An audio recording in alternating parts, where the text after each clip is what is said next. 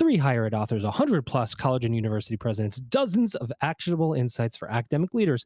Commencement, the beginning of a new era in higher education, is now available on Amazon.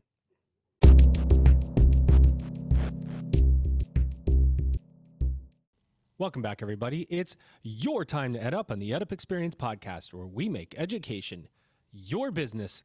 Dr. Joe Salustio back with you again in another episode here, fresh out of our experience at eLive. That's Ellucian Live in New Orleans back at the end of March. Very exciting time to talk to leaders using technology products, especially as the conversation around artificial intelligence continues to evolve. And we get exposure to the almost you can't live without moments of AI as you run things through ChatGPT and others. My favorite is Barely.ai for anyone that's not used Barely.ai before. What I love about Barely is that if you pull up an article that you want to read, Barely runs over the top of it, and it's bear like a bear in the woods, Bearly, and you run it right over the top of this article you want to read, and it gives you an executive summary. So it tells you all about what this article is about, and you don't even need to read it. It gives you the executive summary, so I can get through like 10 articles in about 5 minutes at breakfast and see which ones I decide to go further into and what they're about. Pretty cool. So these AI things are doing lots of things for us. One way I suggest you don't use AI is that you actually go and buy my book that we just put out called Commencement, the Beginning of a New Era in Higher Education, which of course, as you know, because I've said it now 100 times, is based upon the insights of the first 125 presidents we interviewed on this podcast. I actually gave a presentation to a college Kate and I did about a week ago, and there were 936 people that attended. So we were so flattered, honored, and humbled by the response of the book. But enough about me, because, you know, I could sit here and talk for an hour about myself, but that's super narcissistic, and nobody wants to hear that. What I'm going to do instead is bring in my guest co-host. He hasn't been around in a while. In fact, he's a ghost. He kind of shows up when he is around, and then he disappears. And we've got him today. Ladies and gentlemen, he is John Farrar. He is the Director of Education at this small organization called Google. John, how are you? Good, Joe. Good to be back. John, where you been, man? Where you been? We've been traveling all over the place. The demands for, education, innovation never end, as you know, right? And so I do.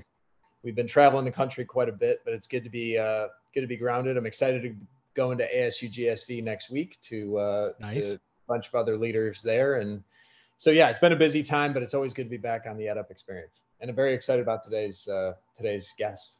Well, that's a great build-up, and I'm going to bring him right in because I know he's got a lot to say. Here he is, ladies and gentlemen. He is Dr. Dick Senese. He is the president at Capella University. Dick, how are you? I'm doing great.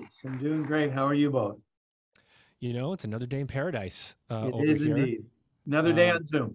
That's it. Another day on Zoom. But you know what? A good way to be on Zoom with one another, because we don't have to have a meeting. We get to have a podcast conversation all about you, Dick, and the work, more importantly, the work of Capella University. Mm-hmm. And for those, let's just assume for a moment that somebody is here and hasn't heard of Capella University before. Sure. Let's act as if that is where we're starting. So tell us about Capella. What does Capella University do, and how do you do it? Sure, sounds good. So Capella University was founded 30 years ago. So this is our 30th anniversary. Seems like a long time for us, but in the world of higher ed, we are still young and innovative. Capella was founded to provide high quality education for working adults. Primarily, we're a graduate school. So most of our learners are in master's or doctoral programs. We do have bachelor's programs as well. And we have been focused on competency-based education long before it was a popular term. All of our curriculum is competency-based. We align the programs and the courses, all the learning outcomes, all the assignments, all the assessments are aligned to competencies that are expected in the workplace by those holding the credential they're studying for. Amazing. It is amazing. Thank you, Joe. I agree. We use authentic assessments. So no matter the format of the assessment asks the learner to apply knowledge, skills, or professional dispositions to demonstrate their understanding of that competency, to demonstrate their ability to use what they've learned in some context, professional context, often obviously a simulated context in the course room. But we're really proud of all the work. We have 2 learning formats. One is called Guided Path, which is a kind of traditional online, if we can call it, online traditional. And then one is called FlexPath, which is also known as direct assessment. FlexPath has been around for a long time. I've been in the industry for 20 plus years, and I can't tell you when FlexPath came in. You probably know better than me, but I do know that if somebody says FlexPath, I go, oh yeah, that's Capella. Mm-hmm. So you've done a good job of branding that for adult students. So congratulations. Thank you. Talk about FlexPath and its importance to the adult student, why it's so valued. Sure. So FlexPath is 10 years old this year. As a matter of fact, we started in 2013. And adult learners, one of the greatest challenges adult learners have is they have life commitments that are not easily set aside so that they can adhere to the schedule of an institution, like a traditional college experience may have been, or maybe that you went through or that I went through.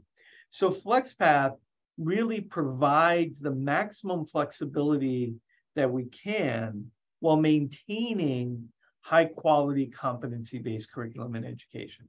So for example, FlexPath is a format, so we have programs in Guided Path and FlexPath. When learners first enroll in a course, the first thing they do actually is schedule themselves. So when are they going to complete the assignments, these competency demonstrations? So all of that is under their control. FlexPath uses a subscription model. So a 12-week period where a learner can be concurrently registered for up to 2 courses. So perhaps, you go faster because you have either more time, maybe you're a teacher and you're doing this on a summer break or something, so you're able to go faster, or maybe you've been in bookkeeping your whole life, and so now you're getting bachelor's in business, and those concepts you're learning are just coming a little bit easier for you in that particular course.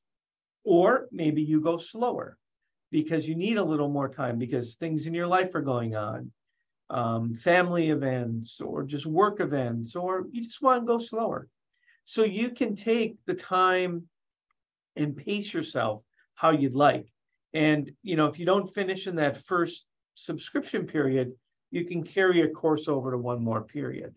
So it really maximizes flexibility, which increasingly in the lives of adult learners is more and more important as a value proposition. True. We agree. And I'm going to hand it to John because knew he was excited to talk with you today, Dick. And, we're excited to get him back on. So no pressure, John, but your questions better be good. We'll do our best, Joe. Dick, you mentioned the competency-based learning, right? There's been a lot of chatter in the last several years about reskilling, upskilling for the workforce. I know you've got thoughts on this. I know there was an article from the Atlantic not that long ago that said 11% of employers feel like graduates are ready to go on day one. And I think it kind of speaks to some of the approaches that Capella has taken historically and maybe is thinking about going forward. But how do you see universities playing a role maybe beyond traditional degree programs, or how do they enhance existing degree programs to kind of hopefully shore up that gap for employers and make it so that when they get there on day one, they hit the learning curve even harder?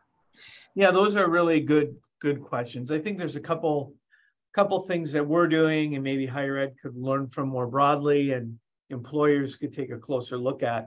I think first, is the competency map itself. So in competency-based education, you identify a number of competencies for that program that people are expected to have. Then you backwards design those into courses. But it's never one and done, right? You have to scaffold the learning. So the same competency is represented in multiple courses at varying levels or various levels or different aspects of it. So it's not for the faint of heart to do this kind of curriculum design. And your faculty have to be deeply committed to it, right? And so if you have those going for you, you're able to have a robust assessment model of those competencies. You know, many places might use a either or kind of assessment. Person met it or they didn't. We have 4 levels of assessment on a competency demonstration. We have very clear guidelines and scoring guides about this so that employers can have confidence and learners can have confidence that what they're learning can be immediately applied. We actually ask our learners that question in the end of course evaluations. Can you apply what you've learned in this course to your workplace or your community? Right? And in both cases, we get really high positive responses on those questions. So making that transparent to employers and learners, helping learners understand sort of what they've learned, right? Bring them up to see the trees here in the forest and give them the tools to speak to employers. So we use a competency map that learners can use to discuss the competencies of the courses they're in. Our transcripts in the FlexPath model format list the competencies. So they could literally bring an unofficial transcript or an official one, I suppose, in with their boss and say, hey, here are the things I'm learning. How do you see this applying? And you can have a conversation then right there and then with the employer. I think another thing that's really exciting that we are getting more and more interested in and trying pilots in is, you know, work embedded learning. How can people use opportunities that are in their workplace every day to either augment or help their learning journey? And how can we recognize that within a course? It's not easy, right? Similar approach might be to set up, you know, like an internship or apprenticeships, those kinds of things.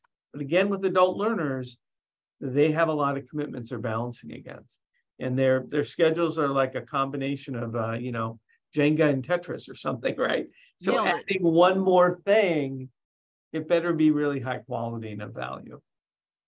I think it's a great point in terms of how much they're juggling, and maybe that maybe there's a role for universities to play as it relates to my next question, which is, you know, the rise of short courses, certificates, increasing, I guess, currency as qualification in some of those.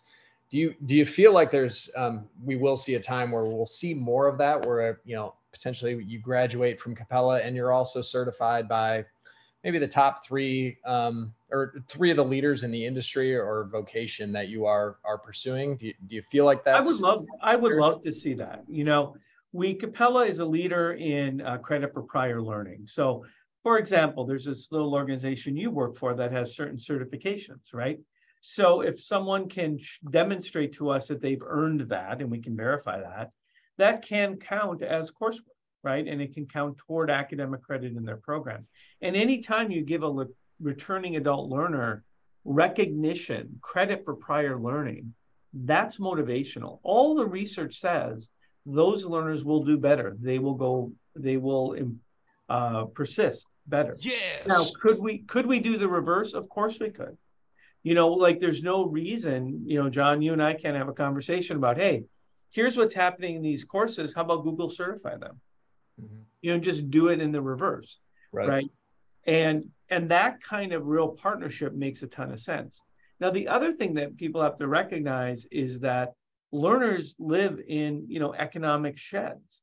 People in, you know, the area of Minnesota where I grew up in, you know, are, you know, unlikely to work for some of the big national brands. It's a rural, remote, you know, relatively rural and a more remote area. So how do those employers in those areas learn about these things as well? And to the extent that we can provide transparency into the competencies, I think that gives learners the ability to have the conversation with employers. How do you keep that straight, Dick? Because this is one of the more common questions that we ask here. It's an extension of what John asked, because when you're talking about a Google cert, right? We understand that. Yep. We use Google. There's brand recognition there. We know what it means. But the rest of the market, and Credential Engine is an organization that kind of maps out different credentials, and there's over 1 million.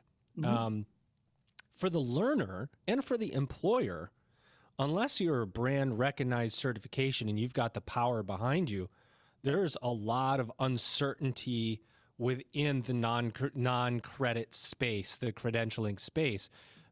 One good thing about higher education, one good thing, there's lots of good things, but people talk about some of the bad things that higher ed is. We're slow and whatever. It's easy to be critical, but there is structure. Whether you agree with that structure or not, you understand that if you do X, you end up with Y and so on. And in the other space, in the non-credential space, skill stacking and otherwise, there isn't a lot of infrastructure around how to understand it for the student or for the employer, but we all know we need it.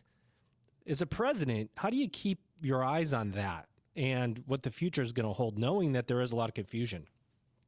Well, the way we do it is, the competency-based idea, the idea that the curriculum should be competency-based and those competencies should be professionally relevant is deeply embedded in every aspect of Capella University. So when our faculty do program reviews, they're asking that question. When we build a course, we know what the evidence was that suggested to us that this competency was important. So we have a well-structured approach to that.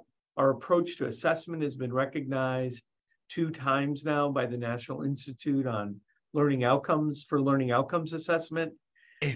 So I'm really confident about our approach to it. I think what institutions of higher education need to learn is to take all that input, all that information, discern it and distill it into manageable chunks of learning, right? And then, like you say, employers need to start using that language in the job descriptions. I mean, one source for us, quite frankly, are job descriptions. How do people describe jobs that require an MBA with a marketing specialization? Well, that's one possible source of evidence, right, that we can use. So that linkage is what's really hard. There was a study, I forget exactly who was involved in it. I know UPSEA was, and they talked to employers about who do they trust to verify, right? Because that's the issue. Who is verifying this, right? Well, if Google's verifying it, I have, much more confidence in it than an organization I've never heard of.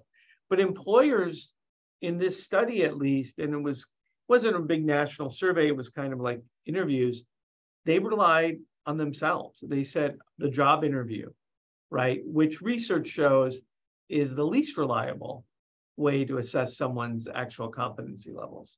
Are you serious?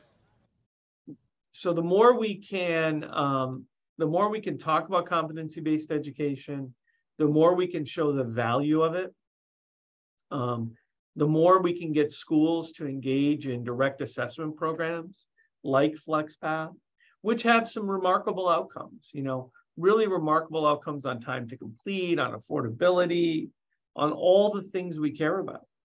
I think we just need to keep the conversation going and, find a way to provide incentives to employers and universities to work more closely together, because that handoff between completing a credential of whatever size and scope to career outcome, there's a gap there in how that handoff works. You know that the world of higher education is experiencing evolutions and revolutions. You want to be part of the progress. Commencement, the beginning of a new era in higher education with insights from more than 100 college and university presidents, will show you how. Get your copy of Commencement, the beginning of a new era in higher education now on Amazon right away. We think you're going to love it. It's amazing. John. Yeah, Dick, look, I follow you on Twitter, so you post some interesting stuff. True. I'm gonna go back to the adult learner, and one of the things that you did post on Twitter around networking. I always joke with people, and they always, sometimes you get that question: if you could talk to your 25-year-old, 22-year-old, 18-year-old self, what would you tell them? And I would say, like, be a better networker earlier, right? As we talk about adult learners, though, to your point, there's a lot going on there. What do you think we can do as universities or maybe as employers to help on that front to encourage that kind of networking, so we have people exploring job possibilities via professionals in their disciplines while they're going to accomplish a degree, and not just post graduation or in the months immediately where they're leading up to when they want to get employment. I know you've got some thoughts here. I would love to explore that with you. Well, I mean, I think you're absolutely right. If you can't tell, I'm a sort of very data-driven person. I'm a psychologist by training. And all the research shows that it's weak ties and social networks that help people advance in their careers and in even their sort of community involvement, right? So these weak ties are those acquaintances, right? A friend of a friend works here and you go and talk to them. We do a lot to promote the concept of informational interviewing amongst our learners. So we're doing a career strategy week coming up here soon, and we're going to feature an alumna of Capella University who's a noted executive recruiter and has written a book on the 20-minute informational interview. And she's done a talk for us that we recorded. We give it to learners. I'm hoping that we find ways to build those kinds of activities into the curriculum, right? You have to take a sort of curricular lens on it. So it's not, career development work per se, but if you're going to get award academic credit, but there is a way to do that, right? And I think employers, need to recognize that in today's world, people's loyalty to stay with an employer is shorter and shorter. Giving people a little bit of opportunity, creating the expectation that they network, not to look for another job, but just to keep their eye on the horizon of their field. That's really important.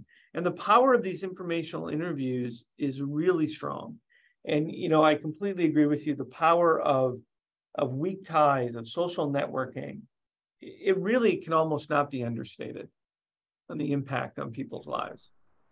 Yeah, I sit on a couple of business school boards, and we talk about what people generally refer to as soft skills. I kind of hope we rename them as success skills, because I really feel like that is what we're talking about here, networking chief among them, and understanding kind of how to navigate certain situations, work in teams, what have you. But I feel like networking can help shape a lot of those skills through mentorship and guidance. Yeah, completely with you there. You wanted Joe? Well, I was going to say, what do we call those, Dick? With soft skills, success skills, power skills? We don't need to rename everything. We could just call them interpersonal skills, like we did when I taught interpersonal communication a long time ago. Yeah, I mean, right. They're just interpersonal skills. They're people skills. We know that any group depends on two categories of behavior for success. One is task-oriented behaviors, like you got to get the thing done, but the other is called maintenance behaviors. It's all these interpersonal skills, right? And the value of that is really important, because you don't get much time to make a first impression. One of the things that we're doing at Capella is really focusing on decreasing the interpersonal distance between faculty and learners, so that even though we are distance education, almost all asynchronous, except in a handful of cases, we still want to decrease that interpersonal distance. So people know that there's an actual human on the other end of the technology, right? Because that is what is going to motivate any of us, is human connection. Right? Is that the faculty presence or the social presence within the classroom? That's a part of it. It's social presence, because that means I care. If I show up, I care. If a friend shows up for you, Joe, that friend cares, right? If they do what they said they were going to do in the time they said they were going to do it in. If they notice, our faculty, we have some proprietary tools that allow faculty to know if a learner is late on an assignment or that sort of thing, and faculty can send a video to them, and some of our faculty have been very creative. It's kind of like a Where's Waldo kind of video I remember seeing, because we did a little demonstration, sort of a mini Academy Awards kind of thing, right, for some of these videos. But there are literally thousands and thousands of these videos that faculty are producing because it's fun for them too. And learners can see the caring and the motivation of the faculty. So I think we do need to focus on those skills. I think we need to not to just recognize they're as important in many cases. And once you have a certain level of technical proficiency, then that becomes the differentiator. That's why they're more important, right? The statistician in me says it accounts for more of the variance, right? So it becomes more important. Huh? Yeah, I missed the variance part. I guess I just selfishly wish we celebrated it more, right? Yeah. I think the stat from employers is those soft skills, or maybe I'll start using your term of interpersonal skills, are the things that their employee base needs the most on, right? Yep. And I do feel like we focus a lot on maybe hard skills or a lot on, STEM occupations, what have you, but it is still those interpersonal skills that make organizations go and make individuals successful within their capacities. And employers have that opportunity to develop professional development programs that emphasize those. It doesn't have to be that difficult or onerous, right? I mean, first, supervisors need to be able to have crucial conversations about letting folks know what's going well and letting folks know where maybe there are areas to improve. Now we've built a number of employability skills into our general education curriculum. For us, most of our undergraduate learners come with a lot or all of their general educations completed, but still we wanted to make sure that if you were going to complete your general education curriculum at Capella, you were exposed to employability skills.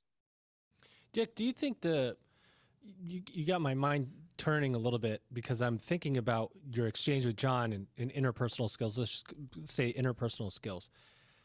Was there ever a time where those weren't the most important skills, and why were they minimized and now maybe need more attention? Was it the tech boom that pushed a bunch of people into technical training and hard skills? And, I almost think backwards and go, at what point did we lose focus on those success skills to the point where we need to bring them front and center so much? They probably always existed at managerial and above levels in organizations. I think as you move from an industrial age to an information age, you can imagine that somebody who's working a production line and has a certain task to perform in a very sort of replicable way, maybe the interpersonal skills are less needed or valuable in that role. But as you move into the information age, and many, many more jobs, entry-level jobs and jobs slightly above entry level, require discernment, human communication, interaction, the ability to read a room, some amount of emotional intelligence. Nailed it. That changes what the expectation is and what the differentiator is for employee success and professional success. That would be my supposition anyway. It's interesting, right? I want to go backwards to talk about PLA a little bit, prior learning assessment, or credit for prior learning.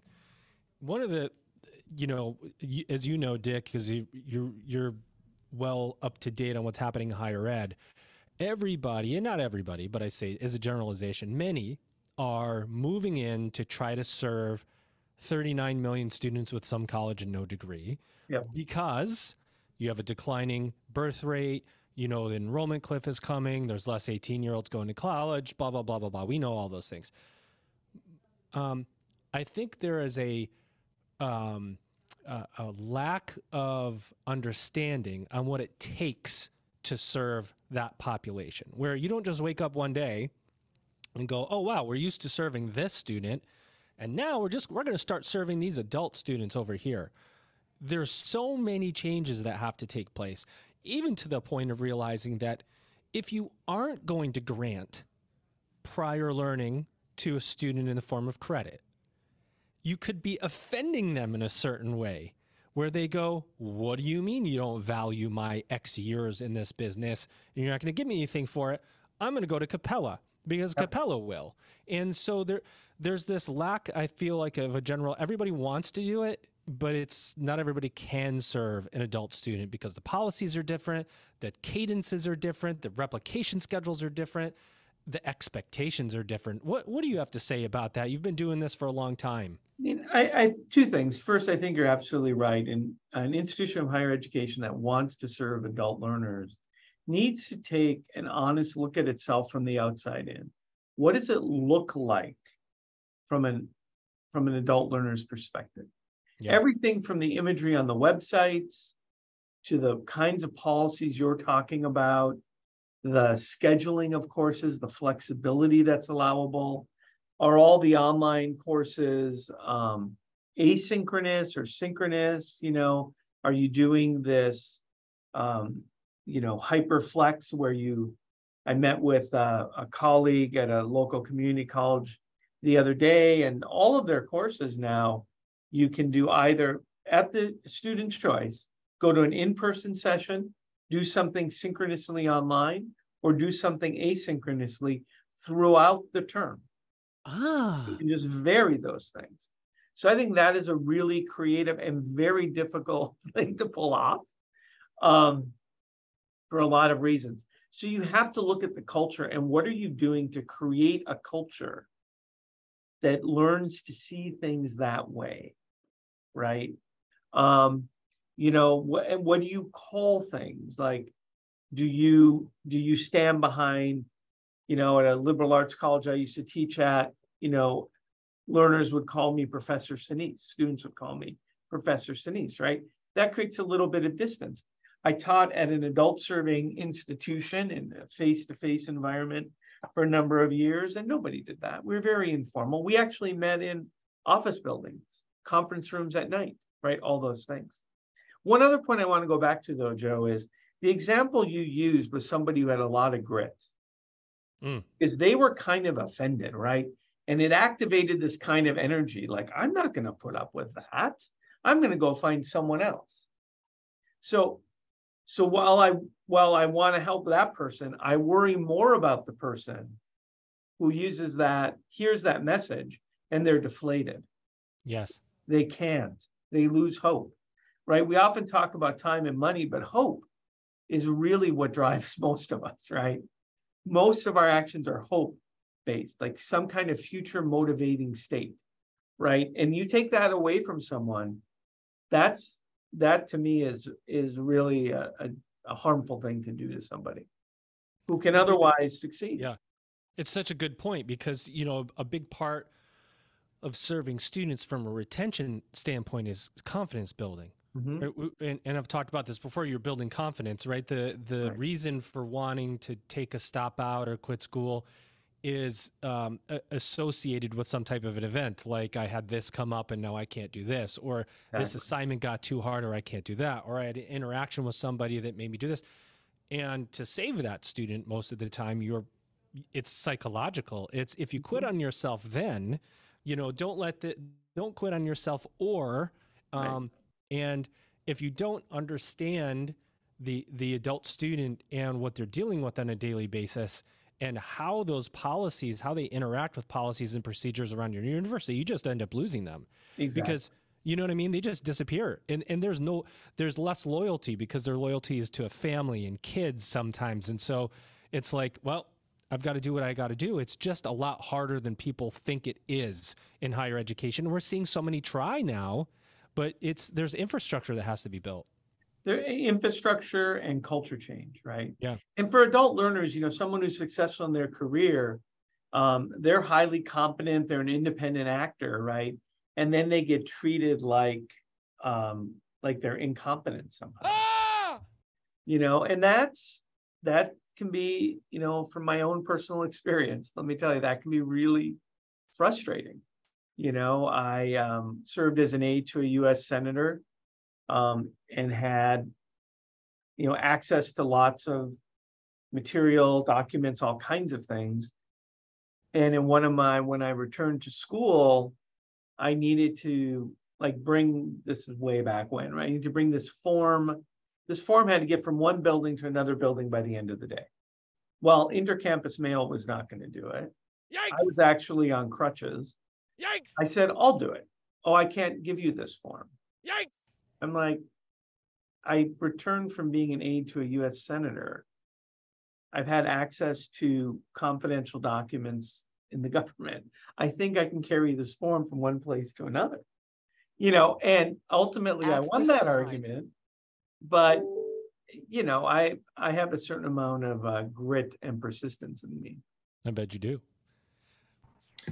Go ahead, John. I know we're the time is flying here, so I've got one more question, Dick. We run a lot of survey data against students at Google, and over the overwhelming majority of students now say that they're making university choices based on how big DEI is as a part of the overall strategic plan of their institution, right? We know Capella has been a leader on this front. I hear you and see you post a lot about it. What more can we be done? What is Capella doing? What does the future look like for Capella on that front? And what do you think universities need to be thinking about as an ecosystem on the DEI? Sure. That's 3 questions. It's a lot of questions, but it's a big important area. Thanks for your comment about Capella. We are doing a lot. I'm, been involved in civil and human rights activities most of my adult life. I'm a officer and board member of LGBTQ leaders in higher ed. But we need to do more, right? I mean, we saw, the whole nation saw what happened a mile from where I live when George Floyd was murdered, and the ensuing call for justice, the ensuing call for actual work on these issues. And one thing I always want to do is take apart the acronym DEI, because then it becomes an empty word, right? You're talking about ensuring that there's a diversity of people, meaning certainly we want to look at, racial, ethnic diversity, age diversity, diversity with regard to ability, diversity with regard to a whole number of things, right? Because all of us have an intersectional identity. All of us do. And we have to recognize and honor that. And we have to be committed to that. Then we have to be committed to inclusive culture, so that if somebody is a leader because of their cultural background, for example, that culture's view of leadership is leading from behind or from the middle, that person doesn't get lost in the hyper macho kind of leadership profiles that we can become accustomed to. And then lastly, equity, right? We have to really know what we mean by that, right? There's equitable outcomes, whether that's in your organization around salary, promotion, or as a university with regard to learner profiles. One of the things that was really great about our recent study we did on FlexPath is we saw that we now have 20,000 graduates of FlexPath, right? And we looked at our ability to stake claims on time to complete and affordability. And we saw that FlexPath benefited both learners who have self-identify as white and learners who self-identify as Black. Fantastic. Right? And we did that as you might imagine from my earlier comment on variance, we used a statistical approach that allowed for qualified comparisons. But the point is, you have to be willing to look at that, and you have to be willing to look yourself in the mirror and say, what can we do? What can I do more of? It means, again, looking from the outside in. If somebody with, who comes from a very diverse background or looks at Capella, what does the curriculum look like? What are the examples used in our human service courses, right? What are the names that are used in the assessments? What's it like for someone who says, for someone who hears, oh, your name is too hard to pronounce, right? All of these things matter. They all send messages. And we have to look very carefully at all of it. And I'm proud of our work. We have a fantastic Chief Diversity Officer at Capella. We have a very active and engaged employee base. We have a commission on diversity, equity, and inclusion that are working across various work streams, with clear metrics and outcome goals. So all of that work is really important. It just can never be lip service, and it can never be glossed over, because you want to talk about interpersonal work, being able to have honest, real conversation about the inclusivity of the workplace with somebody, and creating a space for someone who has been in a power down position in their whole life feels free to say, hey, I didn't feel included. If you can get to that point, you've really accomplished something. 100%.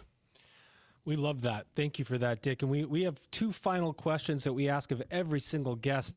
Number one, what did we not say about Capella University that needs to be said today? Anything that you were hoping you get out that we just, John sometimes he goes down these rabbit holes of questions and he just leads people in the wrong direction. No, he's great. But anything that you want to say, the mic is yours to plug your staff, new programs, anything you want. And then talk to us about what you think the future of higher education holds. All right, sounds good.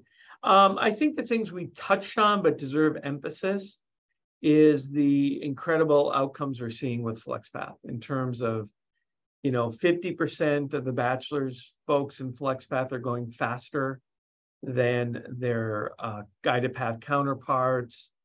About 36% are going faster in master's programs than their guided path counterparts.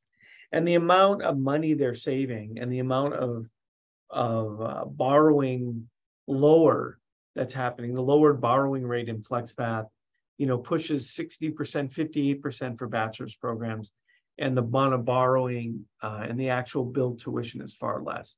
So that's thing one. Thing two about Capella is we do have a lot of employer partnerships, and that's another way that we learn about what is a professionally relevant competency. We have over 800 partners, and we do some incredible work in the communities as well, through our fellows program and other efforts. So that's really exciting. I think higher ed has often been a siloed sector away from other sectors, right? It's been a bit rarefied in that way, I think institutions of higher ed have to embed themselves in their communities, whether that's like in the case of Capella, professional communities, right? Because we don't have physical locations, or physical locations. Gone are the days when higher education can just look at its own programs and be self-satisfied with having programs and graduates, right? We have to understand how our work helps or hinders people's ability to be successful in professions and in their communities, and understand the powerful contribution we can make and the awesome responsibility we have to do well by that. And I think the current conversations are moving in that direction, which is exciting to see. I just hope it moves a little bit faster. I think we all do, which is why we have these conversations here on the EdUp Experience podcast. How do you like that for a transition? Let me outro my guest co-host first. You know him, you love him. He's John Farrar. He's the Director of Education at Google. John, welcome back. I know we'll see you again soon. Thanks, Joe. Great talking with you, Dick. Thanks so much. Thank you. And our guest, your guest.